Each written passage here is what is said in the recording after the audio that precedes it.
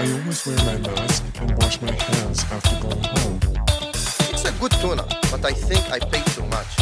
I am the king of the ring. Welcome to the Japan What Podcast, episode 136. I am your host, Matthew PMBigelow.com.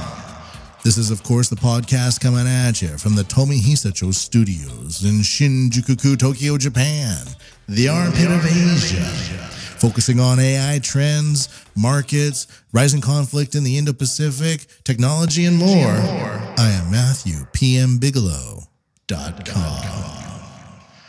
Fair weather friends, welcome. Sunny day patriots, how are you doing today? I don't know what that means.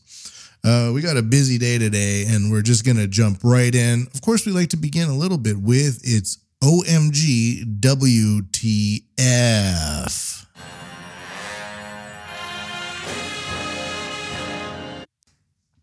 I had a different story lined up, but something came in this morning, and I thought I would replace it and use the other OMG WTF for the Japan Society 5.0 segment.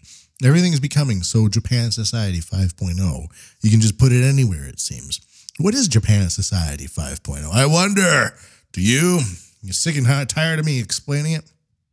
Anyways, I thought this idea, if you're wanting to come to Japan, would be great.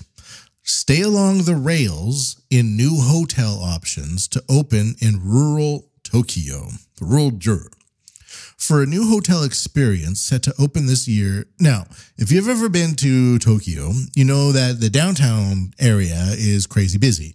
But if you take the Chuo line heading west, we'll make that mistake again, east and west. If you take the Chuo line going west, you get out to the countryside pretty quickly, even though you're still in Tokyo. And there's some areas in Tokyo, the jurisdiction, that are technically villages. You're in the mountains, no one's around you. You're on your Instagram app and you're like, I'm in Tokyo, and you're just in the middle of a forest. And it's possible to get that way pretty quickly. But there's a lot of places in those areas where people have been abandoning it all together. And some hotel groups are trying to move in and like create a rail station, a hotel zone where you get off the station and it's an unmanned station, but it's also your hotel check-in. And you leave the station and the entire village is like an Airbnb, and it's all there for you. And it's a nice old traditional Japanese village, and it's your hotel at the same time. It's all been abandoned. So why not open it up for a new hotel experience set to open this year in the Okutama region, which is what I was talking about there before, just abandoned wildness. Arriving at a train station there also means arriving at the hotel's reception desk. It will be just one of the many experiences to become available from this year at unstaffed stations along a section of the JR Ome line. Under the plan, old private homes will be redeveloped to become accommodation facilities as well. The landscape and other elements along the streets, from the train stations to lodging establishments, will be part of the so-called interior of the hotels. The aim is to turn local challenges into a source of interest in the sparsely populated area along the rail line plagued by shrinking ridership. The initiative is being undertaken by Sato Yume Co., a local revitalization firm based in the capital's Chiyoda Ward, and East Japan Railway Co. The first accommodation, with its 4 twin bedrooms, is scheduled to open in the autumn near Hatonosu Station. Hatonosu means pigeon's nest station in Okutama Town along the so-called Tokyo Adventure Line around Tome Station and farther west. Okay, that line name is not good. The restaurant and sauna will open in March, prior to the hotel's opening. Sato Yume and JR East are looking to put in place an additional 5 to 8 lodging facilities along the line in the future. Guests will check in at the station building, and they can then enjoy the area's natural features on their way from the front desk to their hotel situated in a local community beside the tracks. Under the program's concept of the area along the tracks are hotels, attractions in the wild are collectively being labeled as a garden. Renovated vacant houses will be utilized for overnight stays, and it kind of goes on and on and on.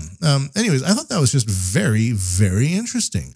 As somebody who's now not really looking for the excitement of busy city life when I travel, I've been living in Tokyo since 2006. The idea that I could, for example, get on a train station, get on a train at a train station in Bangkok, take an hour-long ride out of the city, and I get out of the train, and it's like a local Thai village that's just been set up as a resort, and you get to wander around, and it's kind of like the Truman Show in a way, but you're opting in. It's not being foisted upon you. So if you're interested in this, I'll be posting some concept photos onto the website for the podcast, MatthewPMBigelow.com. You can go check it out there. So I thought that was a nice little OMG WTF. Like, oh my God, what the fuck? We get to check in at the hotel station, and that's our hotel, and the station's the hotel. Anyways, I thought it was cool. Anyways, that's that.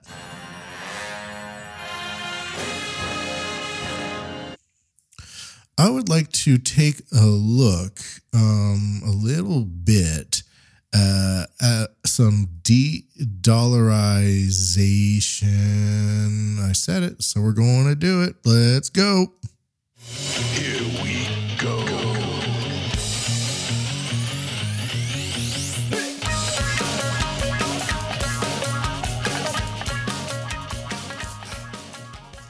Now, one of the reasons I focus on de-dollarization more heavily these days on the podcast is that I live in Japan. I'm a Canadian, and the Canada economy and the Japanese economy, or Japan's economy, are both super reliant on the U.S. dollar, the hegemony of the U.S. dollar, trading in U.S. dollars, the Bretton Woods Agreement, oil in U.S. dollars.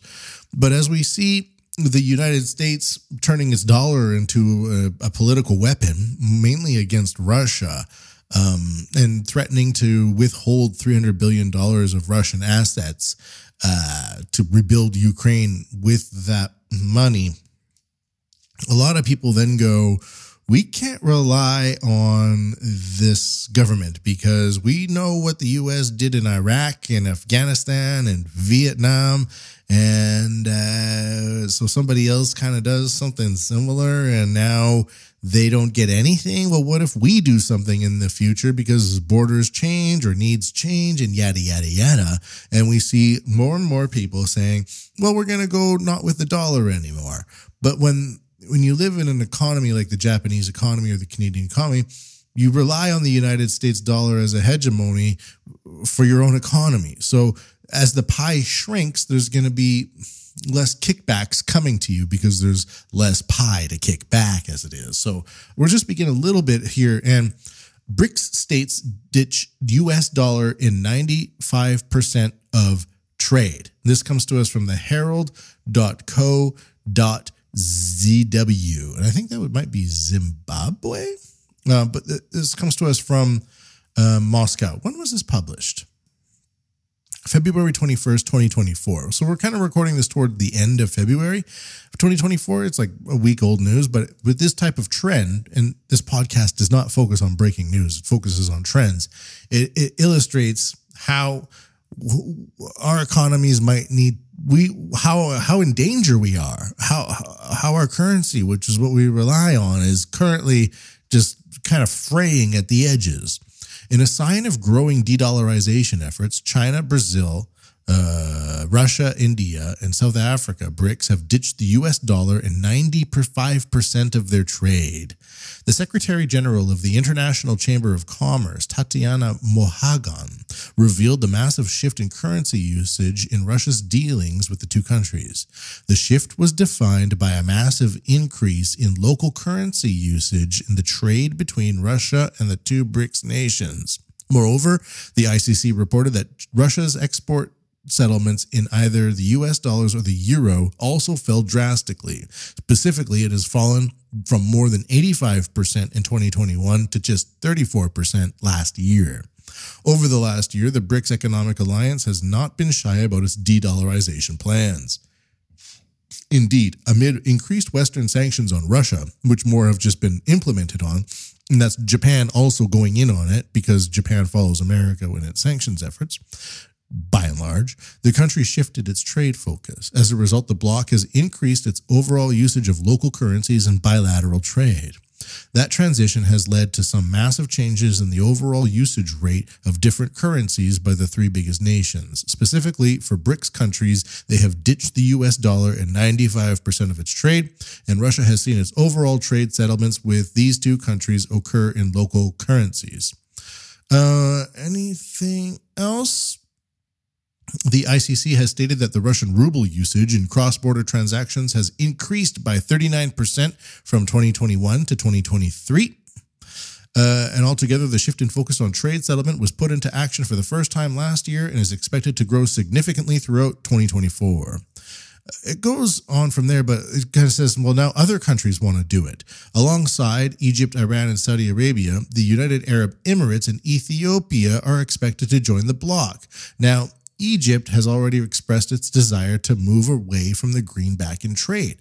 I believe Egypt gets like $3 billion a year or something crazy like that in U.S. aid. Or is that Israel? There's a lot of money that flows in there. And it goes on.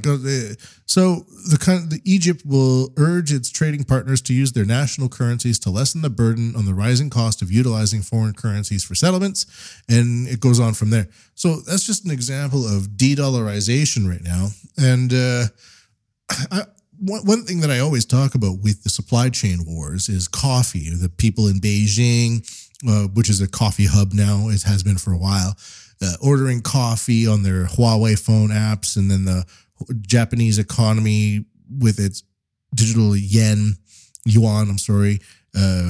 sends its ships, AI ships with IoT, Huawei satellites, and Huawei infrastructure into Africa, into the Chinese ports, and then the Chinese trains go up into the farmlands, and the African farmers put their produce, and the mines put their minerals onto these trains, and it ships it all back into China. This is like a very significant change in the way that trade is being done.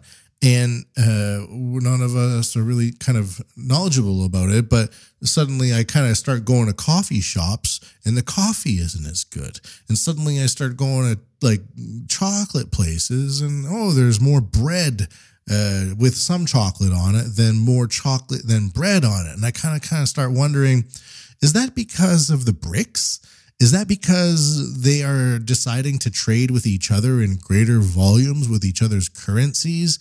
Is that because there's just a population plummeting in Japan right now? Is that because the Japanese yen is so low? We can't get enough tonnage of cacao and other raw materials into the country to make as much as we used to? Because you can go to China and Beijing and get the best coffee ever very easily, but I have to struggle now in Japan to find good coffee. It's increased a little bit in the past 5-6 months, but it's not up to where it was before. So we kind of see like this, okay, here's all this economic data about the de-dollarization and blah, blah, blah. This is Japan Web Podcast. What does that have to do with it? But then you go about your day and you're like, well, this thing that is imported isn't as good as it was. Well, where is it coming from? Oh, it's a country that now wants to join the BRICS thing. And more and more people are getting on board this BRICS thing. But is Japan getting on board the BRICS thing? Maybe not, because Japan is like really under the American wing of protectionism here. So we rely on the Americans to do everything for us in such regards, except for energy and so on. But I'm kind of wondering, are they giving each other preferential treatment? The Brazilian coffee farmers are now sending it to China, and so is the African farmers giving preferential tonnage to just because there's more buyers from China now wanting more of it, and we get the dregs now. Is that what's going on? I wonder. But that is de-dollarization for today. Here we go.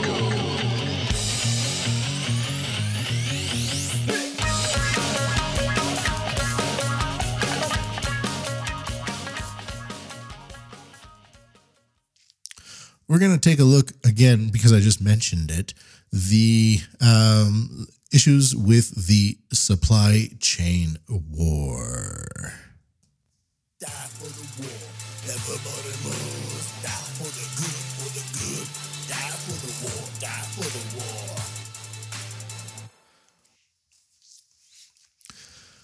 a lot of the war that's going on is the supply chain war. And I talk about this a lot. The Chinese want to dominate the world with their supply chains, and they look for excuses to increase their own global influence, and therefore, and thereby appreciate their valuation, their reasons to provide to others to use their systems, and push down reasons for other countries to use their own G7 systems and so on. And one thing that happened was with the treated water release of Fukushima radiation water, no one's really happy about it over here. I'm not sure if it's as dangerous as it says it is, but I'm still not going to take my kids to go up swimming into the Fukushima waters, if that makes sense. But Russia and China and some other countries have banned the import of Japanese seafood just completely. And I think China was buying so much of the Japanese seafood, it was driving up the prices domestically. Like a fish that would normally be $1 5 years ago is now like $7, 100 yen to 700 yen, sanma or something like that. And they will say, well, it's global warming, but it's like, well, there's more catching going on, and it's driving up prices domestically because a lot of the domestic suppliers or domestic catchers are selling internationally as well to meet that demand. If they do it, it's fine. But what happened is that as a result, it's like, okay, so China and Russia are like, these Fukushima waters are so dangerous, we just cannot have Japanese fish on our citizens' plates. But what do? They send their fishing fleets to right outside Japanese waters near Fukushima and catch the fish there and sell them domestically instead, which is fine. It's international, but it's hypocritical. It's leveraging reasons to, in my opinion, diminish rival supply chains. And we're going to take a look at supply chains for today's war segment on the supply chain war. We are in a supply chain war. Make no mistake about it. And then a lot of the solutions that the G7 nations have for the supply chain war, like whatever, just invest all your money in hydrogen and hope for the best. Put some solar panels on your ships and make them green. And the rest of the world is like, oh my God, this makes no sense. Every time we're like, we want to do the right thing. We don't want to work with these tyrannical governments, but then we want to work with the G7. The G7's like, we need more transgender officers in your supply chain network, and we need to have more pride flags, and we need to have more equality, and we need to have more diversity, and we need to have more equity. Listen, African nation, you might be trying real hard with your ships, but you just don't have enough transgendered people working them. Come back later. They're like, fine, we're going to go to China. We're going to go to Russia. They're kind of nutty, but at least it's not as nutty as what's going on in the G7 countries right now, because that is nutty. Most Japan fishing groups hit by China import ban over Fukushima Row, February 25th, 2024. A Kyoto News survey showed 80.6% of prefectural fisheries prefectural fisheries cooperative associations were affected by the discharge of treated radioactive water from the crippled Fukushima nuclear plant into the sea, with many feeling the impact through China's import ban on Japanese marine products. The survey found that 29 out of 36 respondents of the members of the National Federation of Fisheries Cooperative Associations said they had felt or had somewhat felt negative effects by including financial damage due to the water release, overwhelmingly due to the subsequent import ban by China. And it kind of goes on from there. By the way, I've noticed that fish prices have really come down, and there's a lot more fish in the markets these days at much better prices. So that's one aspect.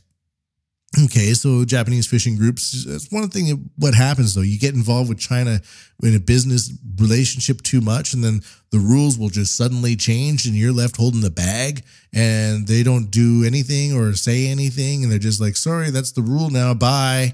And you're like, well, why did we invest all that money in there? We have the money now, bye. We'll get our fish from elsewhere. We've been developing our own fishing fleets, and we're going to park right outside your international border on the maritime side, and just hoover up as much fish as we can there and go back to our own domestic markets and sell it like that. Okay? All right. Thank you. Bye-bye. That's kind of what they do. U.S.-led Indo-Pacific deal on supply chain resilience takes effect. Now, I mentioned earlier that the G7 is like, you need more trans people in your shipping. And that will make things better. And it's like, okay, well, who cares if they're trans or they're not trans as long as they're doing their job, right? We can all agree on that point. But this like force-fed people on the levers of society, but we need 15% more trans people here. We need 82% more black people there. We're just gonna sit back on the levers of society and be like, and of course things are gonna work out great because human intervention on that type of centralized scale just always miraculously comes out working swimmingly well for everyone. An agreement involving the United States, Japan, and other Indo-Pacific economies on supply chain resilience took effect Sunday. This comes to us from japantoday.com. In what is being dubbed a first-of-its-kind multinational deal, laying out steps, people, for enhancing collaboration in times of significant disruption for the region. I'm not going to read the whole thing there, but This deal is pretty big because it represents around 40% of global gross domestic product. And its groups include Australia, Brunei, Fiji, India, Indonesia, Japan, Malaysia, New Zealand, the Philippines, Singapore, South Korea, Thailand, and the United States and Vietnam. They've announced agreements on all the pillars except trade. They will seek to address labor rights. They will also form a supply chain crisis response network as an emergency communications channel and to facilitate the exchange of information, providing a platform for requesting and offering assistance in response to supply chain disruptions. Could work, but that also is a part of the Great Reset book by Klaus Schwab, to have crisis groups being able to parachute into any kind of situation from a global consortium into localized zones to kind of take over and operate like those FBI agents do in those American dramas where it's like the chief of police is there and then the FBI shows up like, with the FBI, we'll be taking over the case. And the chief of police is like, you don't know what you're doing here. Anyways, the idea doesn't really doesn't strike me as some sort of bold or anything. It's just U.S. led. It's hoo-ha. It's word salad. But that's the way that they're handling the supply chain war. The Chinese and the Russians and the BRICS nations are operating with their own currencies for bilateral trade, reducing reliance on the dollar. And we have the U.S.-led resilience methods of providing a platform for communication for when things go bad. You ever get the feeling it's like, okay, I'm not really a person that wants to be a Russian China person, but I kind of get the feeling that they have their act together a lot more than we do, especially for long-term goals. I'm not sure what a resilience platform for information sharing and supply, like, does that just mean that the Philippines are going to magically grow 80 more tons of mangoes in case Thailand gets cut off? Like, what? Nobody knows what this means. It's like meetings with meetings for meetings that discuss the meetings. And then you come out of the meetings and it's like, this is going to be great. It's going to be resilient. And that's the only thing you have to offer. There's no map. There's no plan. It's just this vague bureaucracy that hovers over you, sucking up all the money, but delivering nothing back. But then you question them and they're like, we're here for you. We're doing this for you. And you have the gall to come at me and say we're not doing anything when we're doing it all for you. Now let me get on my private plane and fly off to Davos to criticize the world about driving around your town for 15 minutes on pleasure cruises. Give me a break. Japanese diversing seafood export destinations after China ban. That goes to the previous one. I say keep it local and keep it cheap. That would just be my own selfish needs. We've talked about this one before. Shipping insurance rates soar on Red Sea missile attacks. how China is tightening its noose on critical materials, covered it before. And the last one is a little bit different in the supply chain war. This one is Japan's defense ministry hosts Singapore Air Show display for first time. Japan, of course, doesn't technically have a military, although it's one of the biggest military spenders in the world on defense gear and so on. I shouldn't say military. It's the SDF, the Self-Defense Forces, the Jieitai. And they've been aiming to export more non-lethal defense technologies to the rest of the world. I'm not sure if they can, though, because they've been isolated for so long. But I kind of agree that it would be good for Japan to have its own military and renounce the pacifist Article 9. I don't think it's necessary anymore, to be honest. I don't see the Japanese aiming to create a greater East Asia co-prosperity sphere, whatever it was, and do all that. I don't see it in the blood of the Japanese. I don't see it in the ambitions of the Japanese. But considering that we're leading into this war era, potentially, it would be nice to have an actual military. And I would kind of support military exports from the Japanese to other countries, but I wonder if this is just going to be more bureaucratic boondoggling, as we've been seeing in the recent years, coming to us from JapanToday.com via Kyodo News. Japan's defense ministry is participating for the first time in the Singapore Air Show, one of the largest aviation exhibitions in Asia, in a bid to showcase products made by Japanese companies that are now available for export. A total of 14 Japanese firms have put their products on display at the 6-day exhibition that runs until Sunday, ranging from Kawasaki Heavy Industries transport aircraft and P-1 maritime patrol aircraft and UH-2 multipurpose helicopters built by Subaru Group to NEC Corp's mobile surveillance radars. Now, if you're familiar with Japan Society 5.0, which we'll be getting to soon, NEC provides the world's best facial recognition software, so their surveillance radars must also be pretty good. And I also love the fact that helicopters are built by Subaru Corp. Adam Carolla has a good joke about that. It's like, yeah, Subarus, lesbians love them. I'm kind of elaborating, they drive them to their softball games, and Subaru promises the best safety records for you and your family.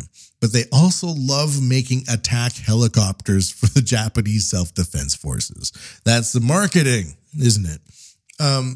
So we're seeing Japan branch out a little bit into the supply chain wars, and I would put this into the supply chain wars because Japan is looking to supply such solutions to friendly nations, not to actually use these in war, but to build them for other countries to use for their war. So it's the Japanese self-defense forces piling into the supply chain efforts to increase security amongst the G7 friendly nations. That's going to be war for today, I believe.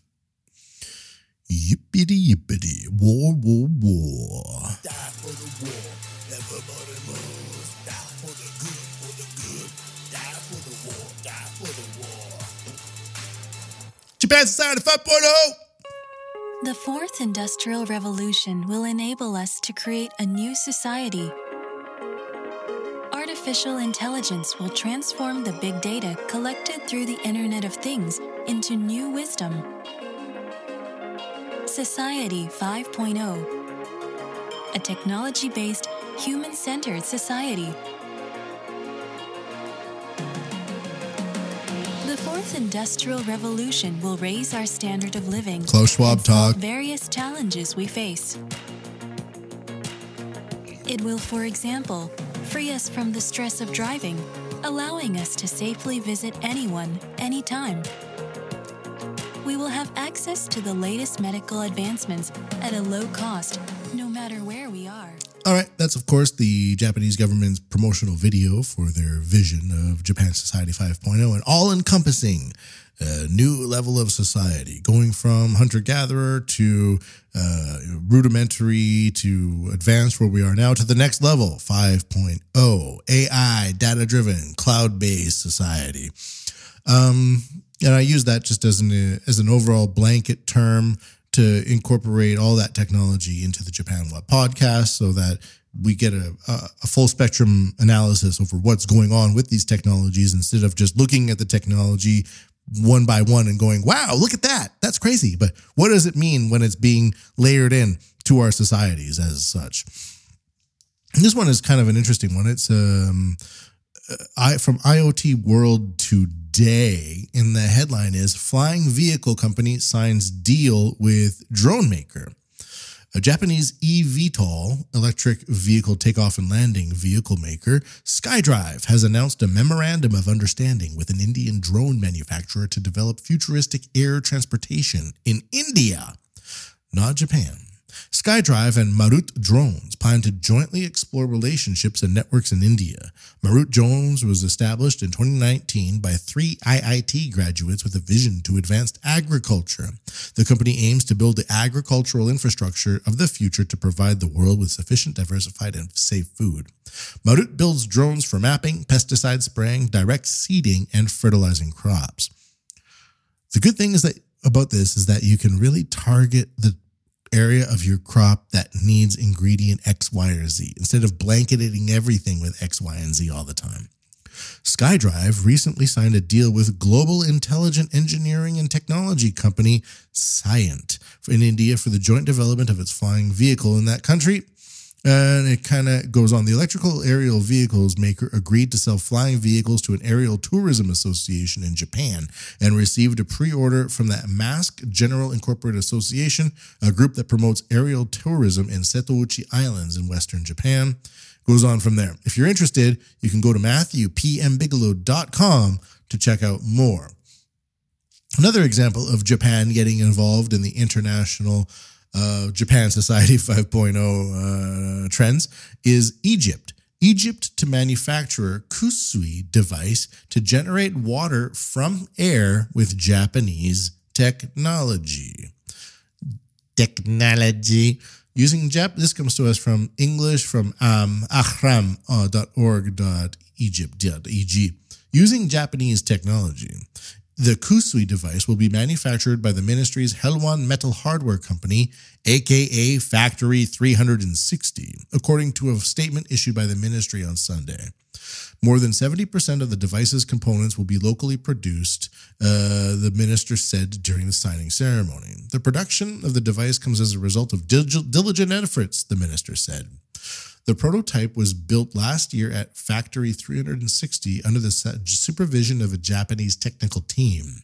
The device will be able to produce 16 liters of clean drinking water a day. The ministry is planning to sell the device inside Egypt as well as export it to other Arab and African nations. The Mizuha chairman said his company seeks to meet the demands of the Egyptian market and leverage the company's strategic location to further export of its product. The Kusui device is named for the Japanese water for air, ku, and water, sweet. It works by liquefying water vapor in the atmosphere into drinking water using an ion exchange system and carbon filters to sterilize the water, according to the company's website. It's actually a pretty easy thing to make and do, and I'm surprised it hasn't happened more frequently, but I guess the idea is that the Japanese technology makes the water clean. I'm including that into Japan Society 5.0 because making water out of air could solve a lot of problems in the world. Now, we're getting to the next one, and these industrial robots are getting insane. They're crazy. One version of the industrial robot is by a company called Fanuc, and they as well are expanding in Spain. So we're seeing like this Japan Society 5.0 expanding elsewhere in many ways faster than expanding in Japan. I'm not sure if just Japan has so many regulations or there's just not much of a market demand for it, But other places in the world are really taking a hold to some of this new technology. Fanuc Iberia office expansion in Spain, strengthening Fanuc's business in Europe. Fanuc Corporation has relocated and expanded Fanuc Iberia, its group company in Spain. An opening ceremony was held to celebrate it. The head office in Castellfidelis, in the province of Barcelona, has been moved to St. Cugat de Vals. The entire Fanuc group is actively participating in combating climate changes. This is a press release from the website of the company. In line with this direction, the new Fanuc Iberia building has been designed to minimize the impact on environment. Fanuc is presently focusing more strongly on its business in Europe, as can be seen in the refinements of the expansion of Fanuc's European sites. Fanuc will continue to provide indispensable values throughout the world. In such cases, they have the Building Research Establishment Environment Assessment Method. They have 10 locations, and so on and so forth. Now, I'm going to be posting some of these videos onto MatthewPMBigelow.com. These are industrial robots that have crazy laser capabilities on them, and other such things where they work in like groups of 4 or 5 robots together, and they create insane amounts of components by lasering out steel or aluminum, I should say. And it's insane what these things can do. I would just have the applications page opened up right now, and it says introduction of robots for the machine tending industry. Introduction of robots for the electrical and electronic industry, introduction of robots for the food and beverage industry. So these are the human replacements, essentially. I'm not sure what Spain is thinking, but maybe perhaps importing the third world isn't giving them the industrial strength that they were hoping for. But by importing Japanese robots, it could give them the industrial strength that they need. Very interesting idea. So you can have like 35,000 people from the third world just roaming around your city, but the factories are still working strong because they're all full of Japanese robots. And not people, Japanese robots. It's a weird robotic migration for the industrial Internet of Things could be a very real version of the future that we are looking at. And I don't know why, but it seems to be that the machines are getting better than the people, especially for the complex societies that we live in. I mean, if you want to have 1,000 components have the same laser design on them, can you just import 35,000 people from the third world and expect them to do it at spec? Not really. You might be able to like make pies or open a restaurant or farm and things like that because nature takes care of most of it. And if you have a carrot that's a little bit bigger, a little bit smaller than another carrot, well, you still eat the stupid carrot.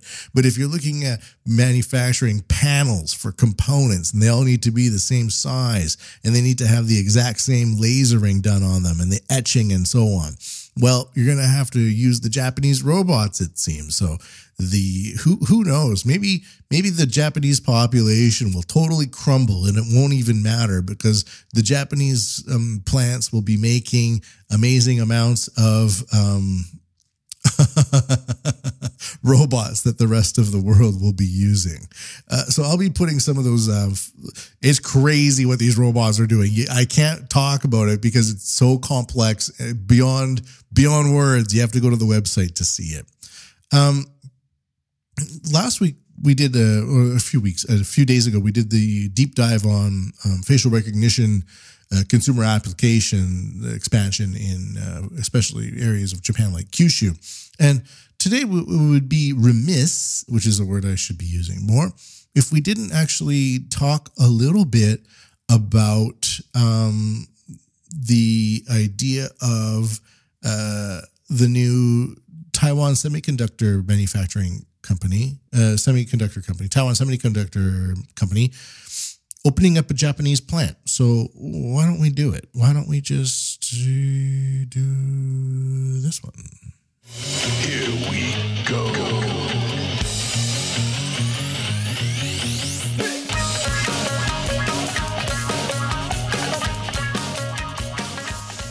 Japan used to be a major hub for chip manufacturing. Major. And then it kind of just went elsewhere. A lot of people blame U.S. interventionism on that, where Japan becomes so good at something, then the U.S. says, no, stop being so good at that. Stop it. We'll move it elsewhere. But a new TSMC semiconductor plant opens up in Japan. Again, in Kyushu, of all places. Interesting, isn't it? Kyushu seems to be the place for AI in Japan.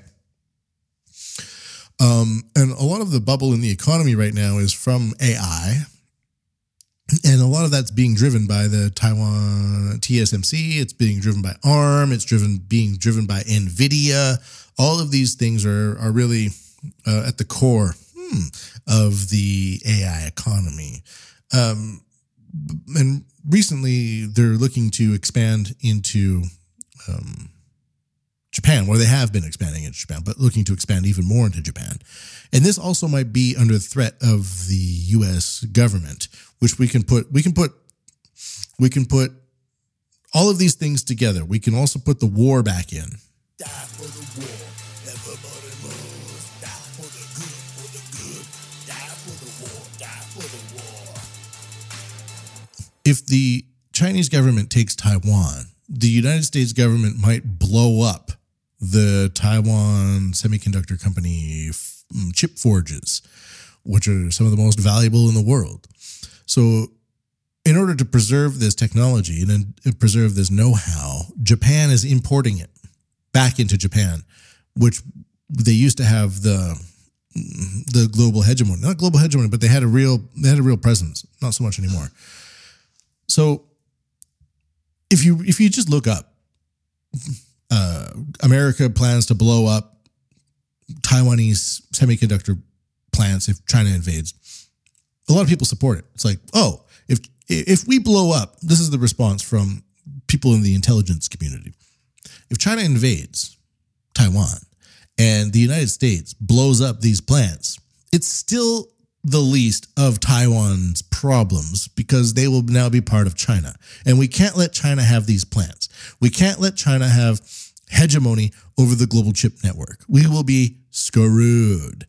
So they say, if you take it, China, we're going to blow it up. And then Japan says, why don't move it here? Why not move it into Japan? We're right here. We have a lot of chip making facilities in the past. We have a lot of know-how. It's a safe place, and we're really secure under the U.S. military, which is all over the place in Japan. So that's kind of what's been going on. Taiwanese chip giant TSMC opened a $8.6 billion plant in Japan on Saturday as the firm moves to move some of its crucial hardware manufacturing away from its native base. Kudos to Japan for pulling this off, by the way. They just did it. They did it very quickly in record time. Taiwan Semiconductor Manufacturing Company, that's what it is, which counts Apple and NVIDIA as clients, produces half the world's chips, used in everything from smartphones to satellites and increasingly to power AI technology. But China's increasing assertiveness towards Taiwan has sparked worries about the world's dependence on the island for chips. The new plant in Japan is the most significant TSMC international investment to open in many years, said Chris Miller, author of Chip War, the fight for the world's most critical technology. Again, that goes back into supply chain war, if you ask me. It will also solidify the political relationship between Taiwan and Japan at a time when Taiwan is looking to make sure it's got powerful friends that it can help it stand up to Chinese pressure, Miller told AFP. But TSMC's new facility on the southern island of Kyushu is also a coup for Japan as it vies with the United States and Europe to woo semiconductor firms with huge subsidies. Firms like Toshiba and NEC helped Japan dominate microchips.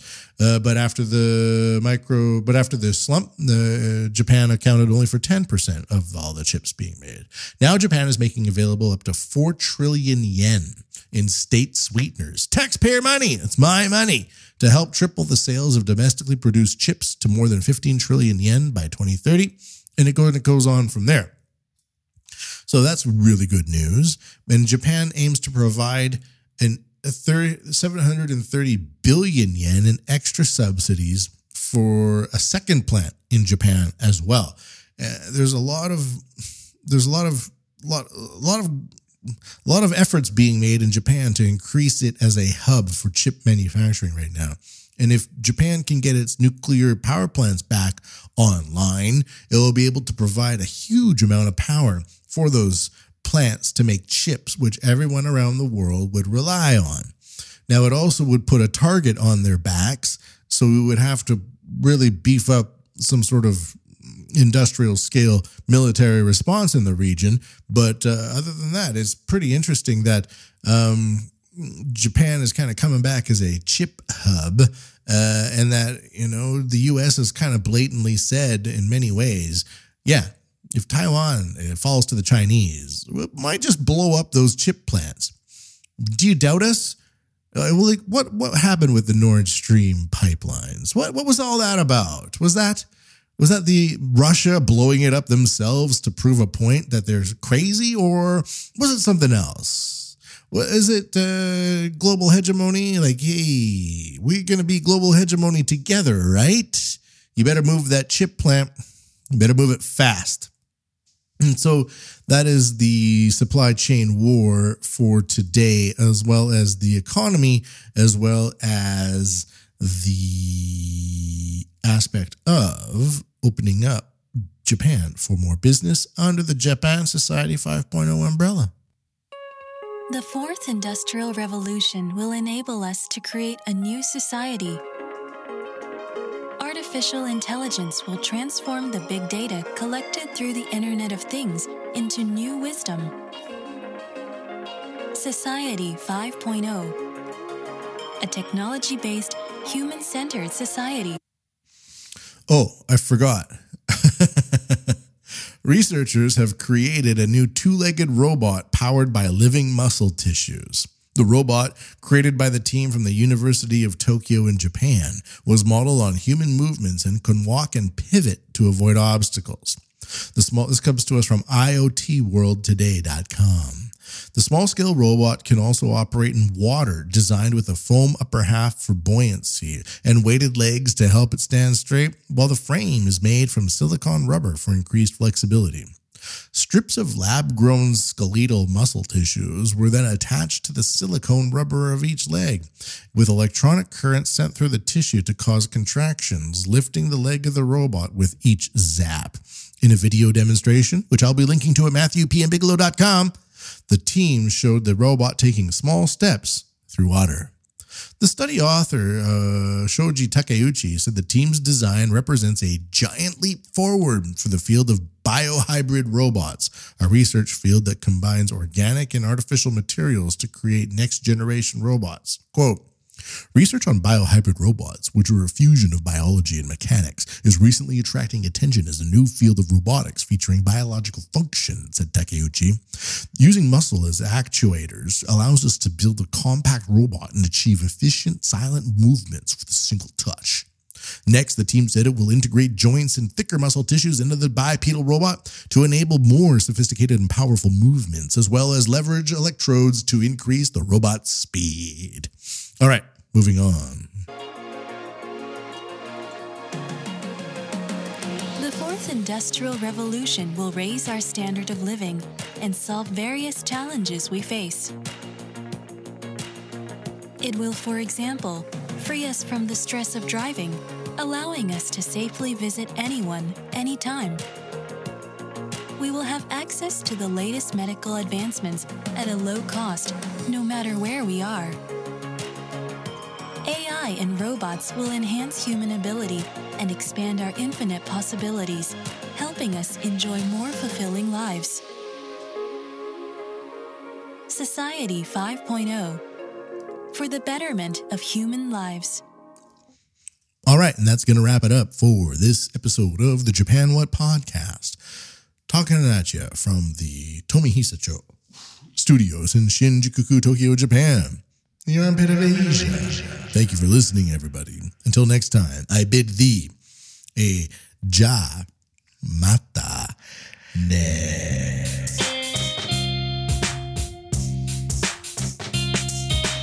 MatthewPMBigelow.com. Matthew you.